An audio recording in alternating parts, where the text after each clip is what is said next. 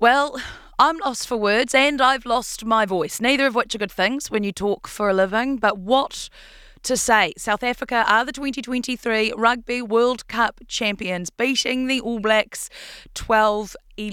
1 point in it. And those 12 points, South African 12 points, were all gained in the first half, all from penalties. The All Blacks scored the only try of the game, but it just was not enough. Those 80 minutes on the field didn't go our way. Now we're joined for the last time in this Rugby World Cup by former All Black and Sky commentator Jeff Wilson. Jeff, has your heart rate returned to normal yet? It's a very good question. I think it has turned to normal. I think it's there's a lot of reflection going on. Clearly disappointment and frustration for the group. It certainly wasn't a night for the All Blacks. Not a lot of things went their way. And sometimes in Rugby World Cups, you need things to go your way. And they'll look back at a number of opportunities they weren't quite good enough to take. There'll be a number of things they'd like to do differently. They'll have some question marks about some of the decisions that were made over the course of the 80 minutes. But that doesn't change the fact that this was a really tough and determined South African Springbok side who defended really hard, played probably as well as they needed to play. They can't control the circumstances that happen around them. They just got on with it. And so the All Blacks, you'd have to say, had a couple of chances to take it and in the end just missed those. A remarkable performance, though. Given the adversity they had to face, the disappointment of losing Sam Cane early, that'll be talked about a lot. There's a lot of details in the game that will be debated and discussed over the next 48 hours. I'll be very interested to see if World Rugby have got anything to say about this game, because how deep you go into it, you go down that rabbit hole, and then all of a sudden it'll be hard to justify a lot of things. I certainly believe that, but I take nothing away from the two teams that played tonight. Springboks are champions. The All Blacks played with a lot of courage and heart. There was a lot of talk about lack of discipline on the AB side. Is that what went wrong for them throughout that game? Well, look, the circumstances, I felt Shannon Frizzell was very unlucky to receive a yellow card for a situation where all he's doing is falling down, and it certainly was a cynical play, wasn't a dirty play, but that ended up in being in 3 points. Now, Sam Cane's, I certainly felt that Jesse Creel was in a position where he dropped down enough. But yeah, you're probably right in some ways, and Sam Cane said this after the game, that you knew coming into the tournament that the rules are the rules, the laws are the law.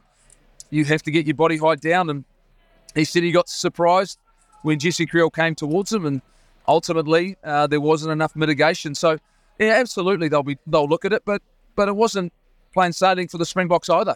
It was that sort of game. Weather, played a part. There's a lot of rain earlier on, so it made it hard to play. I think the All Blacks were certainly the more adventurous of the two teams.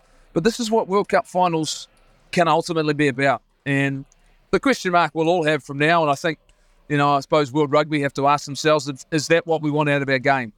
That 80 minutes that we saw there with his reds and yellows and uncertainty, lack of clarity. I think if you're 80,000 people in this stand, you're a lot of the time wondering what's going on. Yeah. I admire the heart and courage of these two teams. I'm just not sure that was a great spectacle and great advertisement for the game. There's always going to be a reffing debate after mega games like this one, but what we saw out there was something else. It was confusing, it was slow. You mentioned that Shannon Frizzell yellow card. Wayne Barnes almost gave us an early hint that that's how the game was going to, he was going to look after this game, right? 2 minutes in, was it? And we get that super early yellow? Yeah, I think one of the things as well is that you all of a sudden you had four voices for the entire game.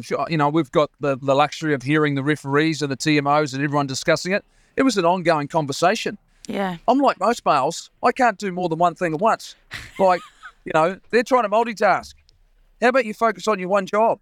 These running conversations, watch the game and do your job. Don't ask other people to do theirs. And, I think this was a situation where, all of a sudden everything was a discussion. And I got to a point where I think a lot of people will be frustrated with what's happened right now. And the one thing I'm wary of, and once again, is that I don't want people to think that we're, I suppose, complaining or what we want to know is we want answers about, is this the future we want? And I don't want to take it away from the Springboks because, once again, that's not something they can control either. It's just that have we got a game right now which is just really hard to referee, And I was hoping and praying that we weren't going to get this game in the Rugby World Cup final.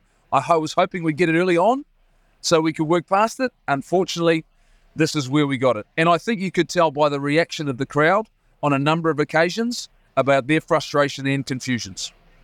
You say, look, not at all to take away from that South African performance, but it felt like a TMO takeover. I didn't celebrate that Beauden Barrett try for about 5 minutes because I was waiting for something to come up. I was like, someone will have found something. Has TMO gone too far? Yeah, and I was commentating like that, going, hold on, I've just said... Hold on. And once again, but these are really important conversations. Now, if World Rugby decide this is what they want, then just get used to it. But don't walk away from it, because that's going to be the conversation that's probably happening outside of South Africa, clearly. Maybe England, I don't know, because it was their referees. But look, I will say this. I'm incredibly proud of this All Black performance to go through what they did and put themselves in a position where they probably quite easily won the game. And for a number of those leaving All Blacks, retiring All Blacks, ones that are heading offshore, and Ian Foster and his coaching team, they've done everything they possibly can to turn it around. From where we were 15 months ago, a couple of losses to Ireland, big loss to South Africa in South Africa. They've then responded by working incredibly hard, regrouping, making some tough decisions, and then getting within one play of winning a Rugby World Cup. That's success if I'm talking about the All Blacks. You've already spoken to Fozzie and some of the key players in that All Blacks team. I imagine those were pretty tough interviews. Really, really hard. Really difficult, really emotional. Look, I'm very, very fortunate that I get an opportunity to spend time around them, to watch them play and see how much hard work they put in. And asking those things, asking questions after matches like that are just really difficult. It's teary at times, because I know how much I put in, and I know how much they put in. When I was playing, and now that they're playing, and for them, they've come up so close. They've been right there, And for Ian Foster, and for everything he's been through, I pray that people can show some empathy for Sam Cane, and I tell you what, I'd be very, very careful if they did anything but that.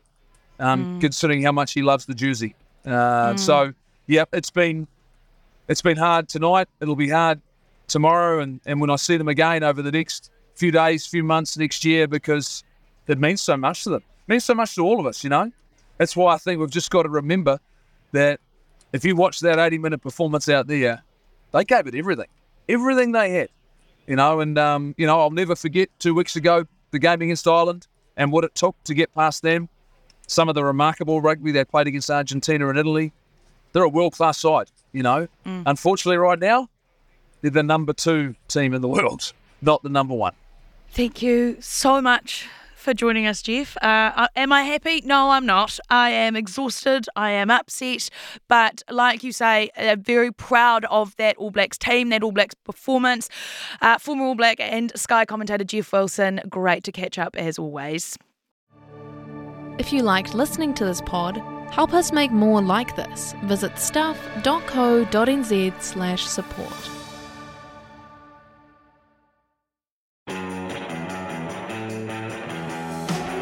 Kia ora, I'm Adam Blair. I played the great game of rugby league for the Storm, Tigers, Broncos and the Mighty Warriors. And I'm Goran Paladin, sports presenter and rugby league fanatic. I won a World Cup too. I played 51 tests for New Zealand. Yeah, he's a national treasure, people. Come on. Blairy and I, we're joining forces for a brand new rugby league podcast called League of Our Own. Each week we talk Kiwis across the NRL and of course everything was. All the big names, the big stories. And some of my own stories too. Well, if we can make them fit. We'll make time.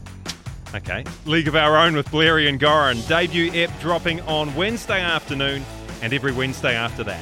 You can listen through stuff.co.nz or wherever you get your podcasts. Proudly brought to you by Snap Rentals. Mate, your stories are way too long, eh?